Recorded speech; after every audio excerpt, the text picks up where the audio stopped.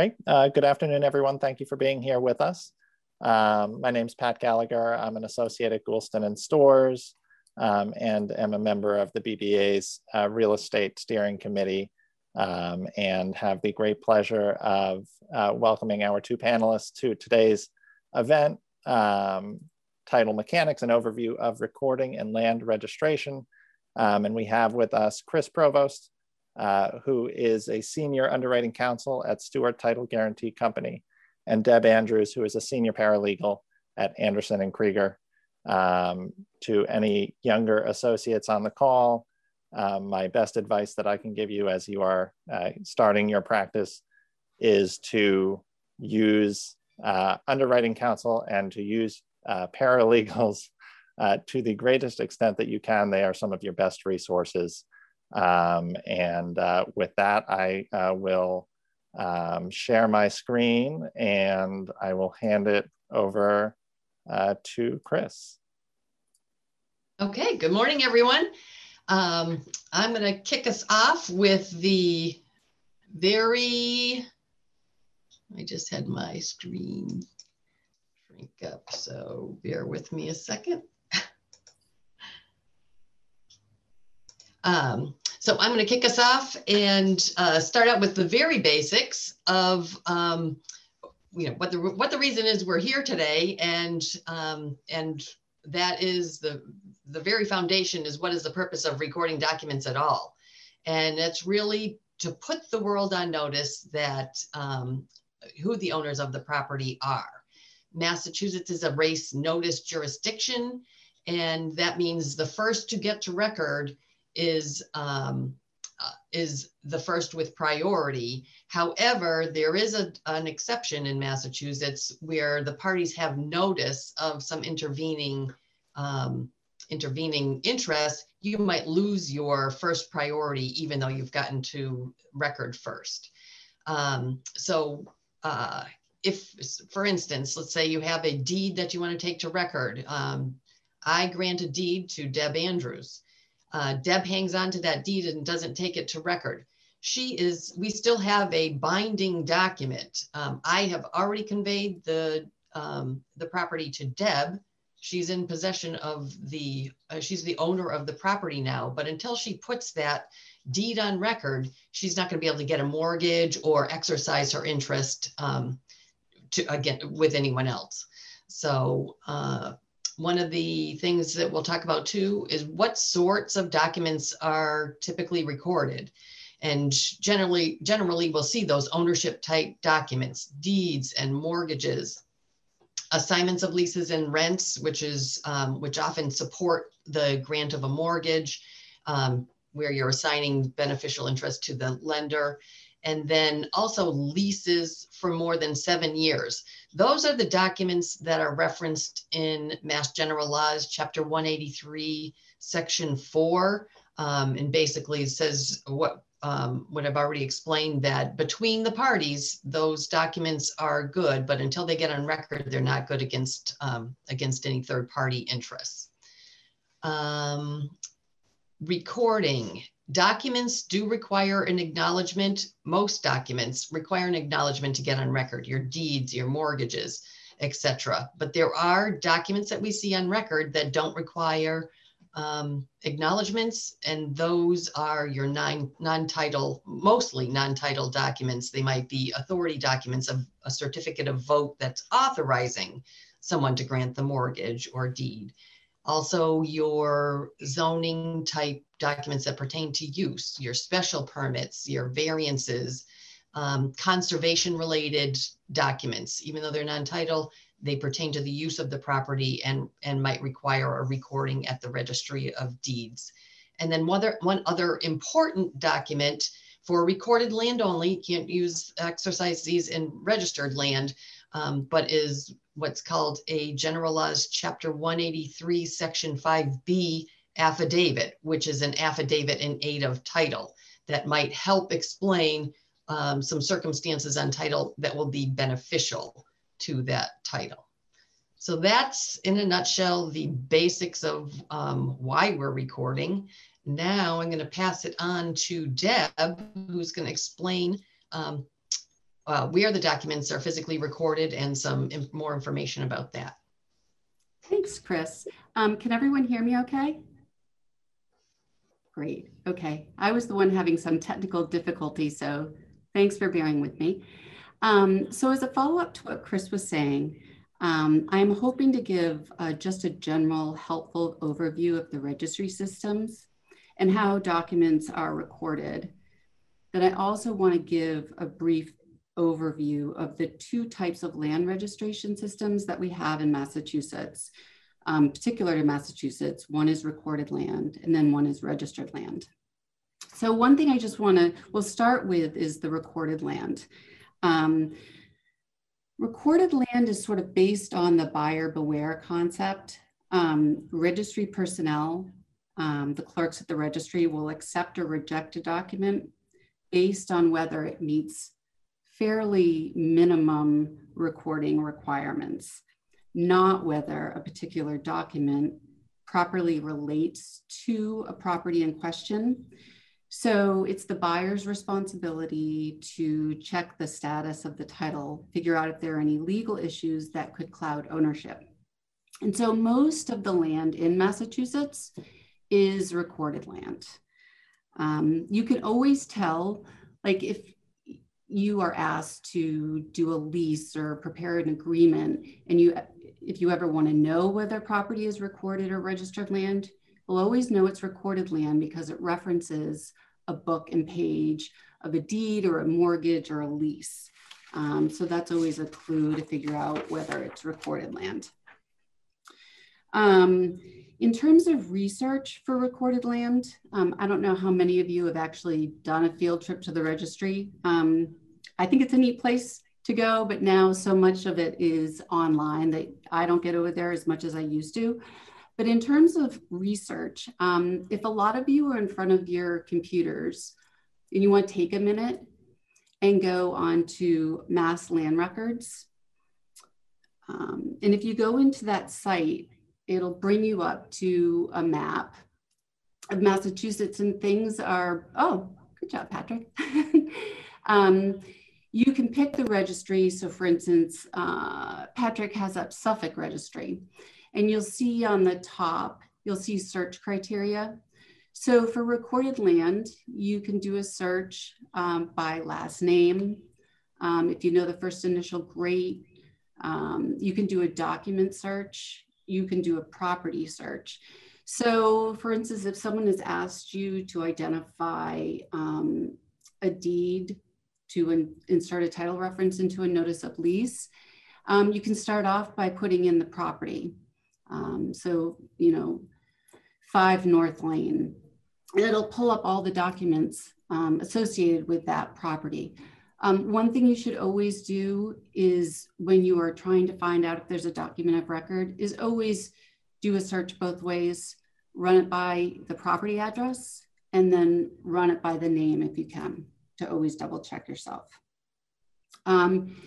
Some of the registries, like you'll see to the right of the circles that Patrick has put up, dates available 1973 through up and through the current year or day, actually. You can actually go into an advanced search, which is over to the right. And in some registries, reset it. So the year is 1900. You may get behind the 1973 year. If you can't, you can go into the unindexed property search under recorded land and put in a book and page. And these are documents that are not necessarily scanned in and available online yet, but they will pull up. They just won't necessarily be indexed. So I hope that's helpful. When COVID is over, you may have a chance to actually go into one of the registries. Maybe someone will go and ask you to pull an old plan or an older document. And the way that the documents are put together at the registry is they're all in books and pages. So there are all these large books at the registry. You go in, you pull the book, and the document will be right in the books, which is fabulous. For Middlesex County Registry of Deeds, and actually for all the other registries, they have plans, old plans. And some of these books, it's really fascinating. They date back to the 1800s, so they're all handwritten. And lawyers have the worst handwriting ever. So you should all be used, if you could go into the registry, to actually read those old documents. It's kind of neat. In terms of recording documents at the registry, it's fairly simple. If you're ever asked to go in, you just bring a check, you go up to the clerk. They will review the document for the standard conveyancing practices requirements, which Chris and I will go over later. They're not going to really review the document for anything else. And you will get the original back after you're done recording. So that's sort of recorded land in a nutshell. The second part of land in Massachusetts is known as registered land. It's definitely a more complex form of land ownership. It's separate from the Registry of Deeds. And a little bit of history, which I find fascinating, but the registered land dates back to the 1800s and the Torrens Act, when Sir Robert Torrens, who was an Australian customs administrator, established a system of recording ownership of ships. It eventually spread over to English-speaking countries. And so today, registered land in Massachusetts is an adjunct of the land court. And so the land court has complete jurisdiction over registered land in Massachusetts. Generally speaking, registered land is land in Massachusetts, which at some point in time has been the subject of an ownership or boundary dispute and has gone through the land registration process. I actually have registered land. I'm out in Hopkinton, but I would say, Chris, correct me if I'm wrong, I think only 15 to 20% of land in Massachusetts is registered. That sounds about right. Yeah, guessing. Yeah. So if you ever want to know whether you have recorded or registered land, one tip is registered land is always described as being a document number, and it's noted on a certificate of title. So Patrick has up here the Suffolk County Registry. So say you go into recorded land and you can't find my property, say One Hillcrest Drive, it's not coming up under the property search.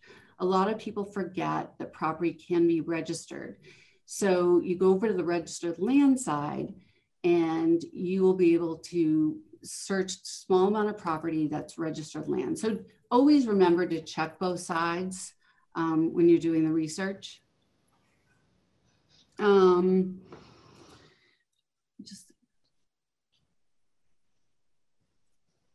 Sorry, I haven't taught this much in a long time. And Deb, if I can ask, 18-year-old son. If I can jump in with a question, Deb, if you're dealing with property that may have been registered, is there a simple way to confirm whether or not it has been deregistered if you're doing diligence on a property?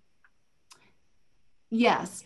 So what happens there are situations where property is registered, and say that there's a piece of land that's going to be developed and maybe it's going to be subdivided. A lot of people will feel like it's best practice and maybe a little bit easier to pull the property out of the land registration system. And so you will see, Chris, correct me if I'm wrong, but you'll see an order of notice filed with the land court that it's been pulled out of the land registration system. And then you will see the documents then recorded at the Registry of Deeds. It Patrick, will be clear. Answer your question? That will be clear on the encumbrance sheet. The thing to be aware of, and I've seen this, is when documents are recorded on the wrong side inadvertently, don't be misled by the wrong recording. Exactly. And there are some situations, I've run into this actually quite frequently, where you can have a piece of property and it's called going both ways, meaning that property is recorded and registered land. And so keep in mind that if you have a property that goes both ways, you have to record and file documents on both sides. And the way it works logistically is that registered land documents must be filed first. They are stamped both ways, and then they are, sent downstairs to the recorded land side where they are recorded as well. And just to give another example of how registered land is different from recorded land. Oh, Deb, before you move on, can I just make a comment on the both? Recorded at the registry. You can find your deed and your mortgage and whatnot. When you have registered land, everything is noted on what's called a certificate of title. And you have it's literally a very large piece of like title in a way. It has the property description on the front. And then when you open it up, it lists out all of the property's encumbrances. So you can see right immediately there's mortgages or liens or tax takings. It really is easier in a way to see what affects the encumbrances that affect registered land. One thing is I do know, and I'm probably dating myself, but when I bought my property, I was given a certificate of title. They don't do that anymore because people used to lose them all the time. So the certificates are kept at the registered section of the land court. And so when you go in to file something, they literally pull out the certificate of title and they note the encumbrance or the change of ownership. And a lot of times you can't actually see the certificate of title online. Chris, am I correct that there are probably some registries are like 3 to 4 years behind in creating the certificates? Yes, they're all over the place. So you kind of have to go with the flow. Yeah. Yeah. And then another big difference is, again, when you go to the land court, those clerks at the land court, man, they are tough. They will look at every single document. They will make sure it's signed properly, that the property description is exactly the way it's supposed to be. I mean, and I can't tell you the number of times if you have registered land that you've been popped back to correct something and then have to go back and refile it. So, when you see registered land, you kind of roll your eyes because you know it's going to be, everything has to be perfect. In terms of, Chris, do you want to talk about pre-approvals? Like, there are some documents that need to be pre-approved by the land court before they can be registered. One situation I'm thinking of is when you have property that's been subdivided, the first deed out needs to be pre-approved by the land court. Chris, can you think of anything else? Yes, there's the last to die. So if you have a probate in your chain or your new deed is coming out of a probate, you'll need to have and there are land court guidelines that you would refer to. It tells you everything that you need to compile together and provide it to the land court in advance of closing day. And generally this is the seller's counsel taking care of this. They provide the documents to the land court along with the executed deed. The land court would stamp it approved. And then when it comes the day of closing and you deliver the deed, you're delivering an approved deed for recording to the buyer. Another one is foreclosure properties. Those go through and get pre-approved. And I think we'll hit on the process of pre-approvals a little bit later.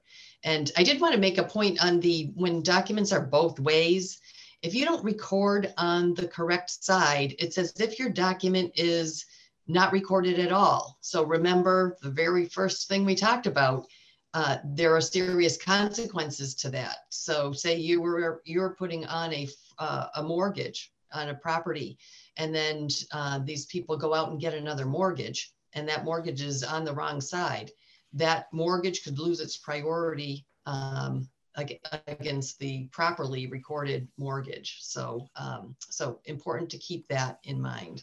Right. I was going to add as well to that point. I think one of the most common instances of having to correct a document that is not properly recorded on both sides is for a mortgage discharge. And that is something that is going to come up in the course of a transaction that is really important to be able to deal with and recognize what the issue is. And so something to be aware of and address well before closing so that it's not a problem as you're getting into the closing. Especially if that mortgage has been assigned 3 times and 2 of those assignments are recorded on the or are registered on the registered land side. One of those assignments is recorded on the recorded land side. So you don't have a complete chain on either side. These, and I see it often, I will say. And so that can be very problematic. Know where you're going when it comes time to record.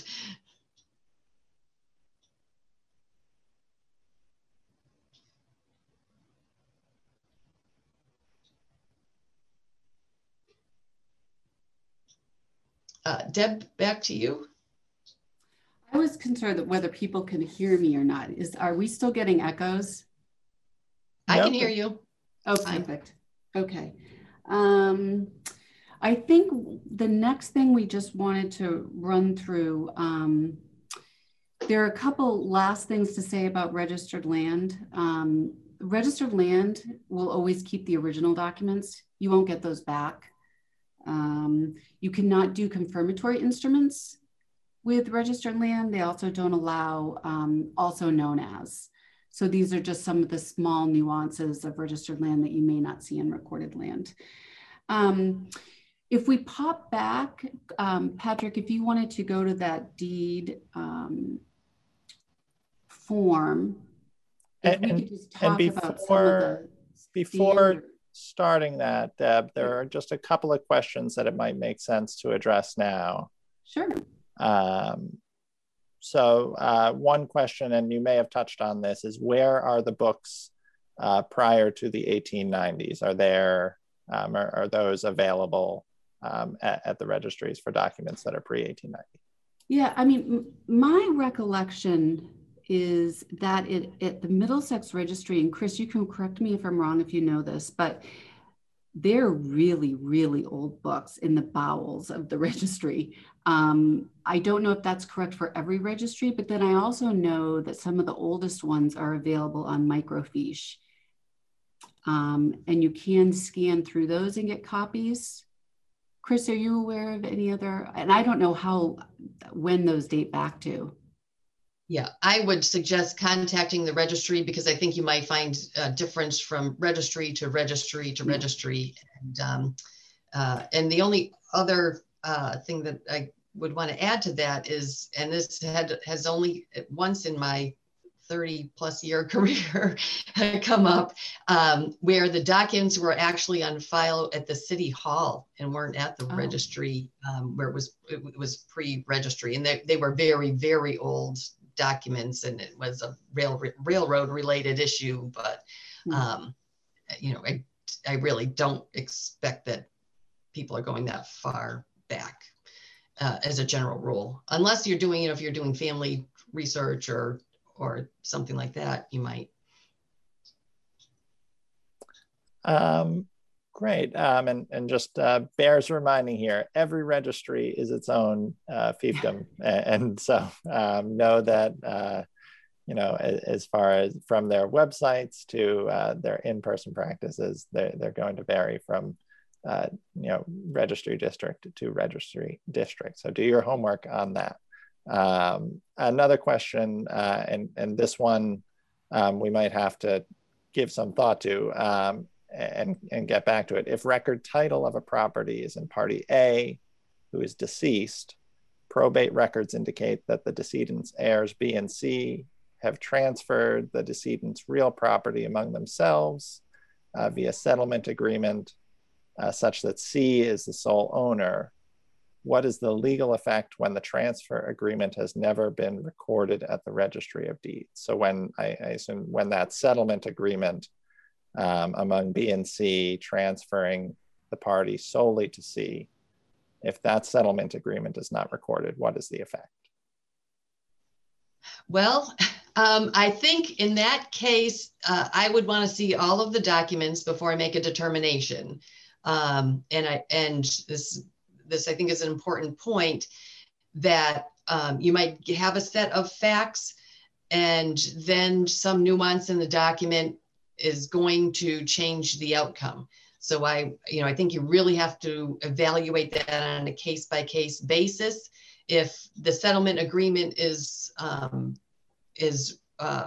filed with the probate file, it's still part of the public record. So then I think you'd be okay.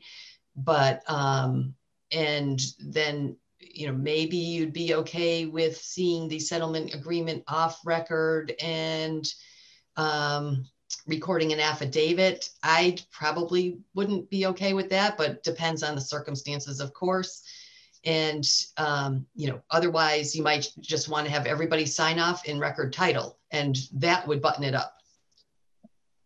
Right, and it's important on these questions to work with your underwriter and all of the title insurance companies that you're likely to come across have fantastic underwriters who are hopefully going to help and work and dig into those historical issues, and particularly on some of the harder questions. If you have questions relating to probate, or you might have questions relating to fractional shares or heir rights, or things that are hard to really put a finger on. You want to really work with your title underwriter on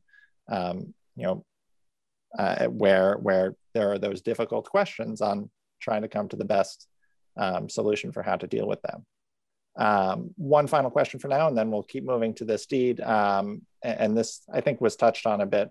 Deb, what do you mean by recorded on both sides? And I think it might be helpful to illustrate that if you're going into a registry of deeds in person, there are two physical sides of the registries that you can walk in and go to the counters on the right side, and that is the land court side, and the counters on the left side, and that is the registry side. So that is, I think, where that term comes from. But for property that is recorded, or that is both registered and also recorded. So I think if there are no further questions for now, we'll keep moving, and hopefully everyone can see this example deed that is up. Go ahead, Deb. Thanks. So on the deed, Chris and I just wanted to, and we may tag team this a little bit. Chris, jump in if you want. We tried to do a very simple document and then outline some of the standard provisions that you will see incorporated into a document that will be necessary to record it at the registry. And by registry, I mean Registry of Deeds and Registry District of the Land Court. So one of the first things that the registry will tell you is that you need to put a margin, 2-inch margin at the top of each document going to the registry. They need space to put their information. And the other thing that they will pop it back all the time if you don't have the property address in the margin. And again, right now, a lot of documents are e-filed through Simplifile or whatever program that you are using, and they will pop them back if this stuff is not included. So for a grantor, we've got COVID 2020 LLC. You always have to define the entity. So in this case, an LLC, you should list the state of incorporation, whether it be a Massachusetts LLC, a Delaware LLC. Because of the new homestead laws, this is a little embarrassing when you have to ask your client this, but say I was going to convey property to Chris, I would have to identify myself as an unmarried woman or a married woman, and then I would need to get my spouse to release the right of homestead. So you just have to think about your grantor when you are drafting a deed in particular. You must always have the grantor's address. We have here the consideration that needs to be listed out. Keep in mind, I don't know how many of you know this, but the deed stamps that are payable to the Registry of Deeds are $4.56 per thousand of the purchase price, except for, is it Dukes County, which is, Chris, what is it, 5 something now? And I don't know the, it's a little bit higher, but the general rule is $4.56 per thousand of the and it sale is price. all on the website, on the Dukes. So if you're recording out in Dukes, you want to check the website. Yeah, yeah. It's a nice chunk that goes to the registry. Yes.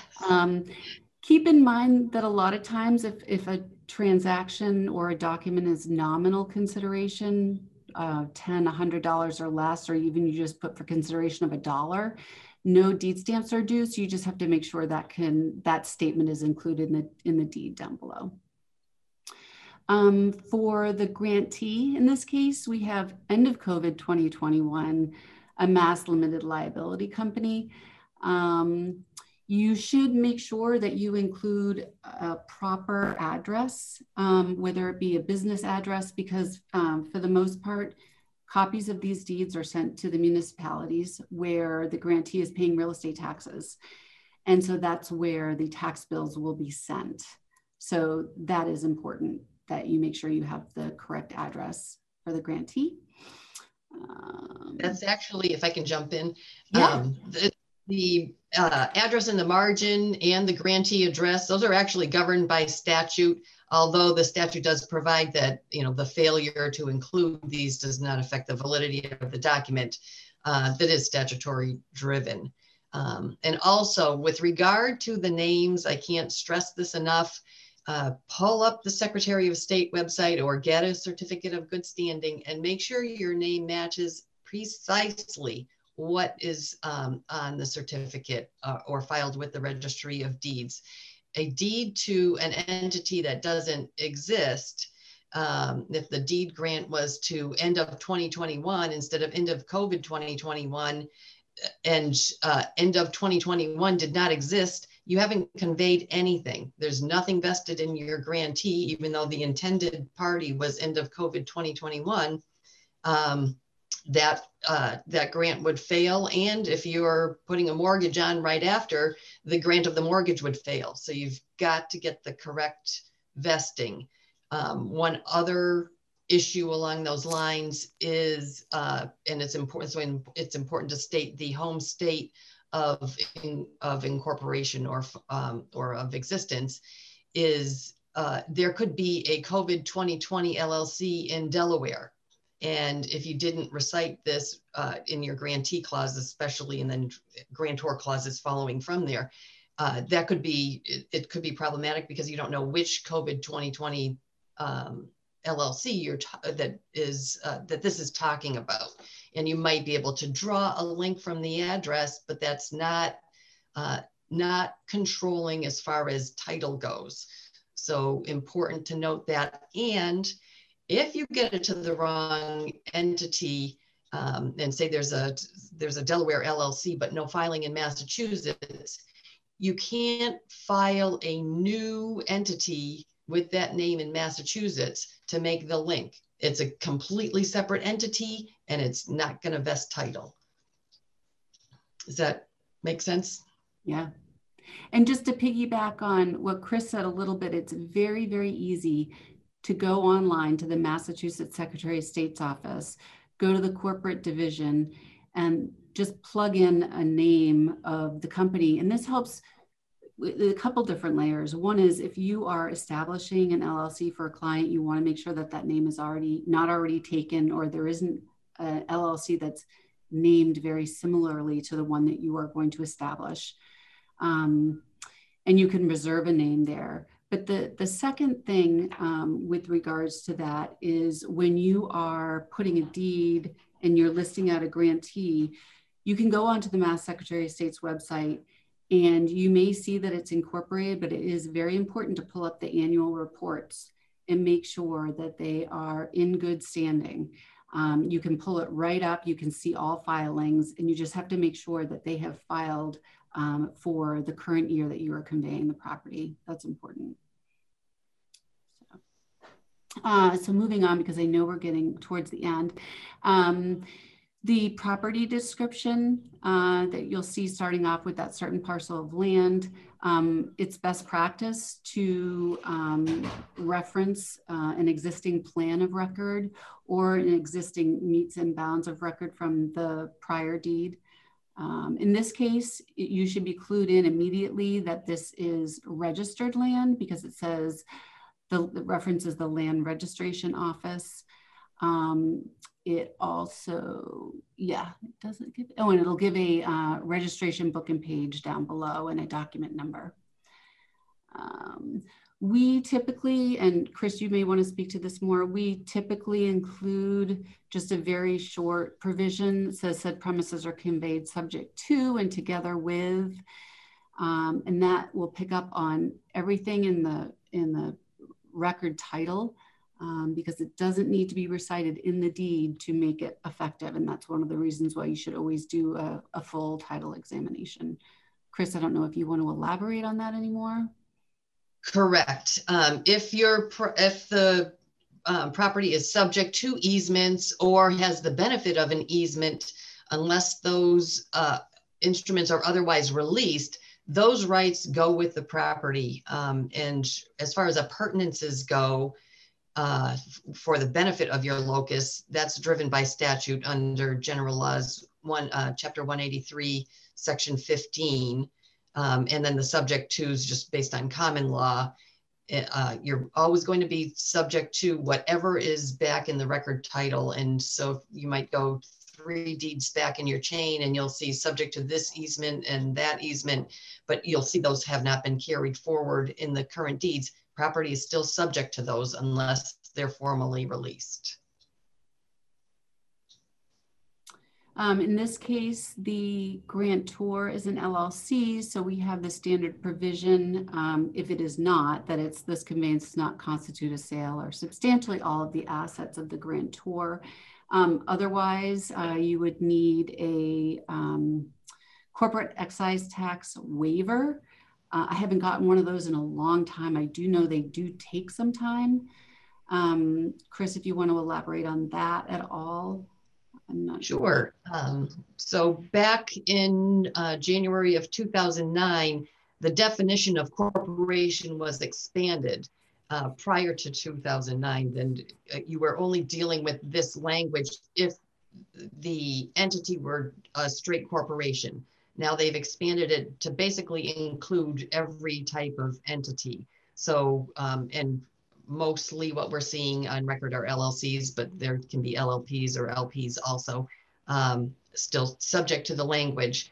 And as long as it does not constitute a sale of all or substantially all the assets of the grantor, or the transaction is in the normal course of business of the grantor, or that grantor is not treated as a corporation for federal income tax purposes, then you can make those statements. And that's all represented. There is a title standard, Real Estate Bar Association of Massachusetts, REBA, Title Standard 17 in the comments section gives you, that lays out the language, and you can refer to that when you're dealing with these entities and corporate excise tax.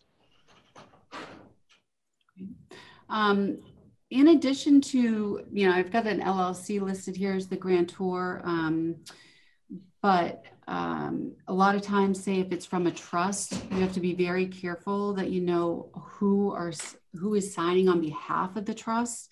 And so a lot of times with the document, like a deed, you will see a recitation. I didn't include it in this one, Patrick, but you'll see a recitation, a trustee certificate within the deed saying the trust is in full force and effect, it hasn't been amended except of record, it hasn't been terminated, and that the undersigned are the existing trustees of the trust. You just have to make sure you have the authority. And then I think it actually, if you go back up, Patrick, once more, regarding the other provision, we've already talked about the excise stamps. Yes, yeah.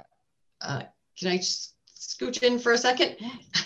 So regarding the excise tax stamps, the consideration in this deed is 2 million. So Yes. this statement would not apply in this deed, but as Deb mentioned before, it's for your less than $100 deeds. And then regarding trusts, it's another really can of worms. So work closely with your underwriters on those types of transactions. You have to have a trustee of record giving a certificate. There are certificates that can be relied on based on statutory reliance, is the General Laws 183 Section 35 certificate. And there's also a certificate under the new Uniform Trust Code in Massachusetts. So those can be fairly complex. And then what are your types of trusts that can make a difference? Your nominee trust, your revocable trust, your living trust. So very important, work closely with your underwriter on those things.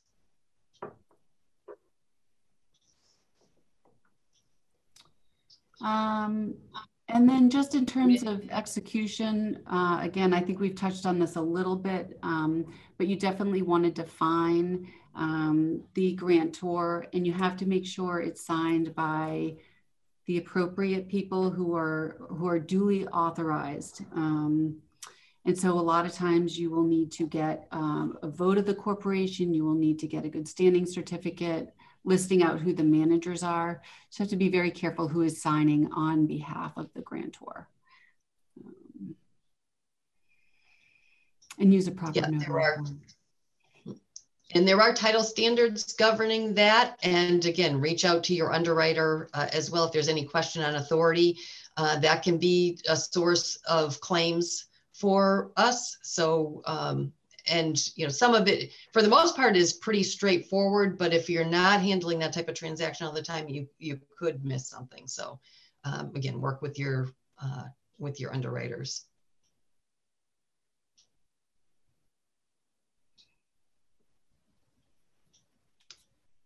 And do you want to hit the acknowledgement step? Well, there are some individual acknowledgement forms. There are individual ones, and then there are ones that are particular to when a corporation is signing. So I'm assuming that, I mean, we could generate some samples as well, but you just have to make sure that you're using the proper notary form for the document. And we'll also, at the end of this PowerPoint, is a slide with some additional resources and important statutory references. And this PowerPoint will go out to all the registered participants at the end. Okay, so there's a statutory form under General Laws 222, Section 15. And there's a statutory form jurat and statutory form acknowledgement there. And there's another statutory form in the appendix to General Laws 183, which is the older form. 222.15 is the new form. And you cannot go wrong using the statutory form. So I would refer everyone to cut and paste that off of mass.gov and use that form.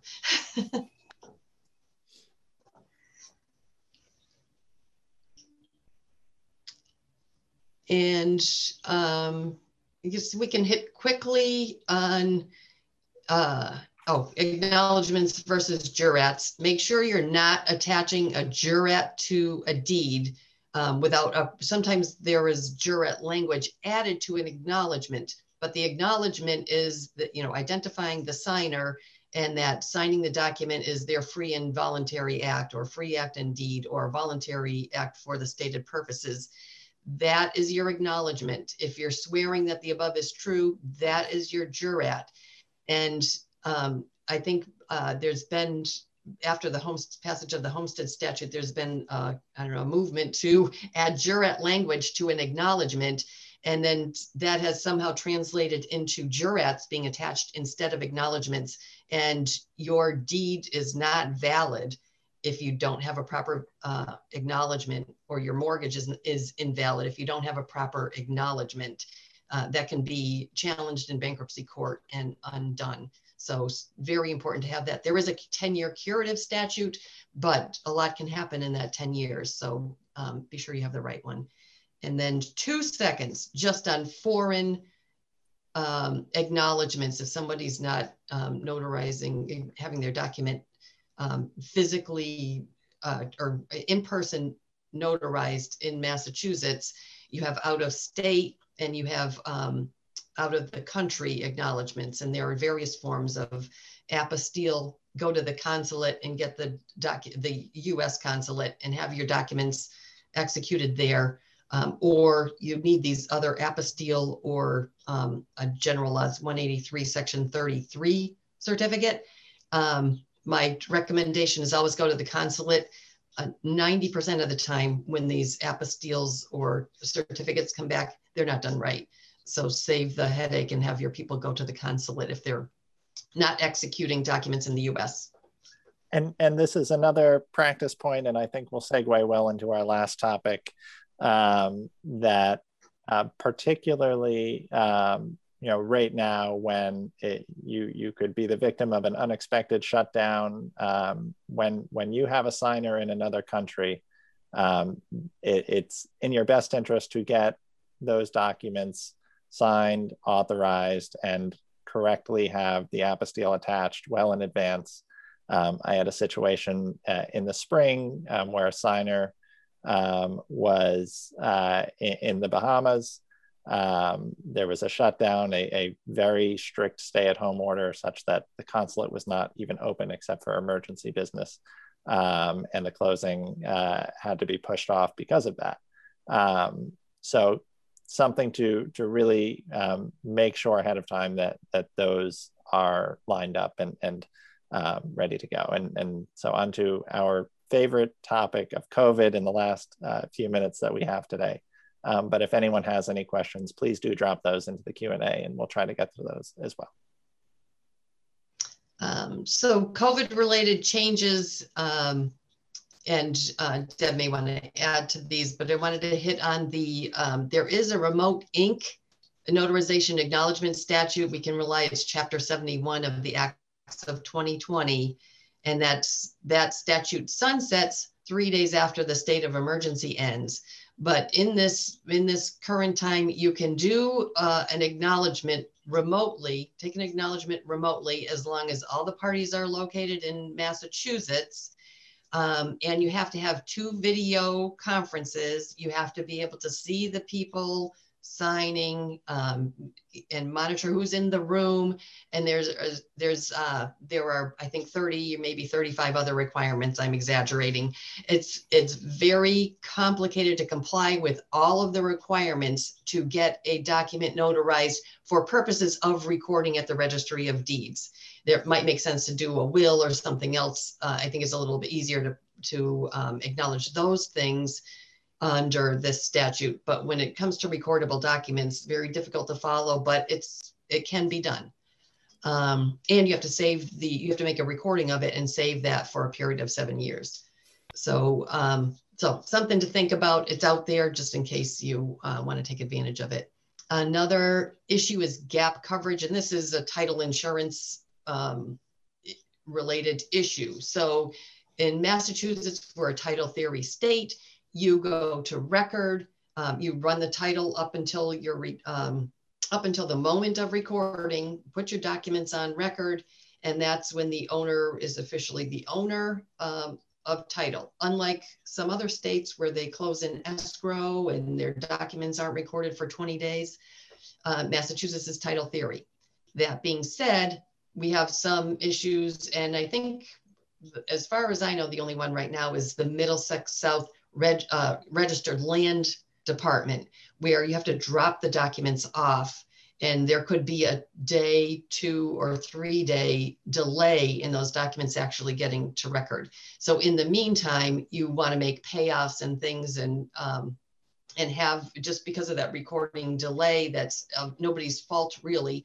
We as a title, and I think every title insurer will allow it, the gap coverage for those things. So even though you're not technically on record, you can still disperse proceeds of that transaction. So that's gap coverage. If you have questions, underwriters have certain requirements. So if you think you're going to be closing under gap or dispersing before your documents are on record, check with your underwriter before you do so.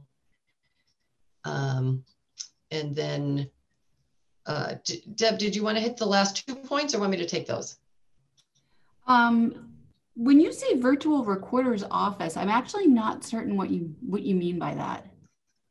Okay, so, and this is information from mass.gov. I have not logged into the virtual recorder's office, but my understanding is that this is for land court.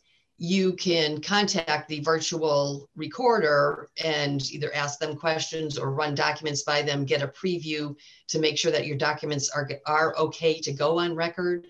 And then they can ultimately get filed. So it's my understanding is as if you were walking up to the counter, you can log into the virtual recorder's office and speak with a person there. There are limited hours. And if somebody does this, I'd love to hear how it works out because I've not done it. I don't record documents in my current position, but. Well, that's kind of cool. I didn't know about that. And then September 30th of 2020, Land Court issued a memo that updated the procedures for processing documents.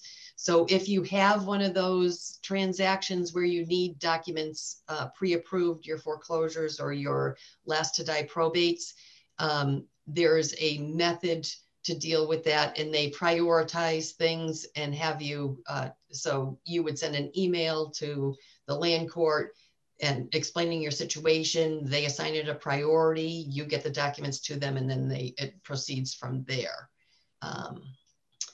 So, and then, oh, excellent. And so here's a list of the statutes that we talked about and some of the resources that are online. Super helpful. I love the Google. There's just a lot of information out there. Sometimes it's just hard to find, or we don't have time to spend a lot of time looking at it. But these are very important things. Land court guidelines. If you're recording in land court, check the guidelines for a topic that might apply to your transaction. It talks about trusts. There's 90 of them maybe. Trusts and documents that are required to support trusts, and the guideline 14 is the one that talks about probate requirements in the last to die. And if you're not the last to deceased at all in your chain of title. And then land court memos is separate from the guidelines, but also very important. The land court memos is where you'll find that 9/30/2020 memo. So you kind of have to look at both of those pages. So I see that we're at time, and just wanted to see Chris and Deb if you have any final thoughts.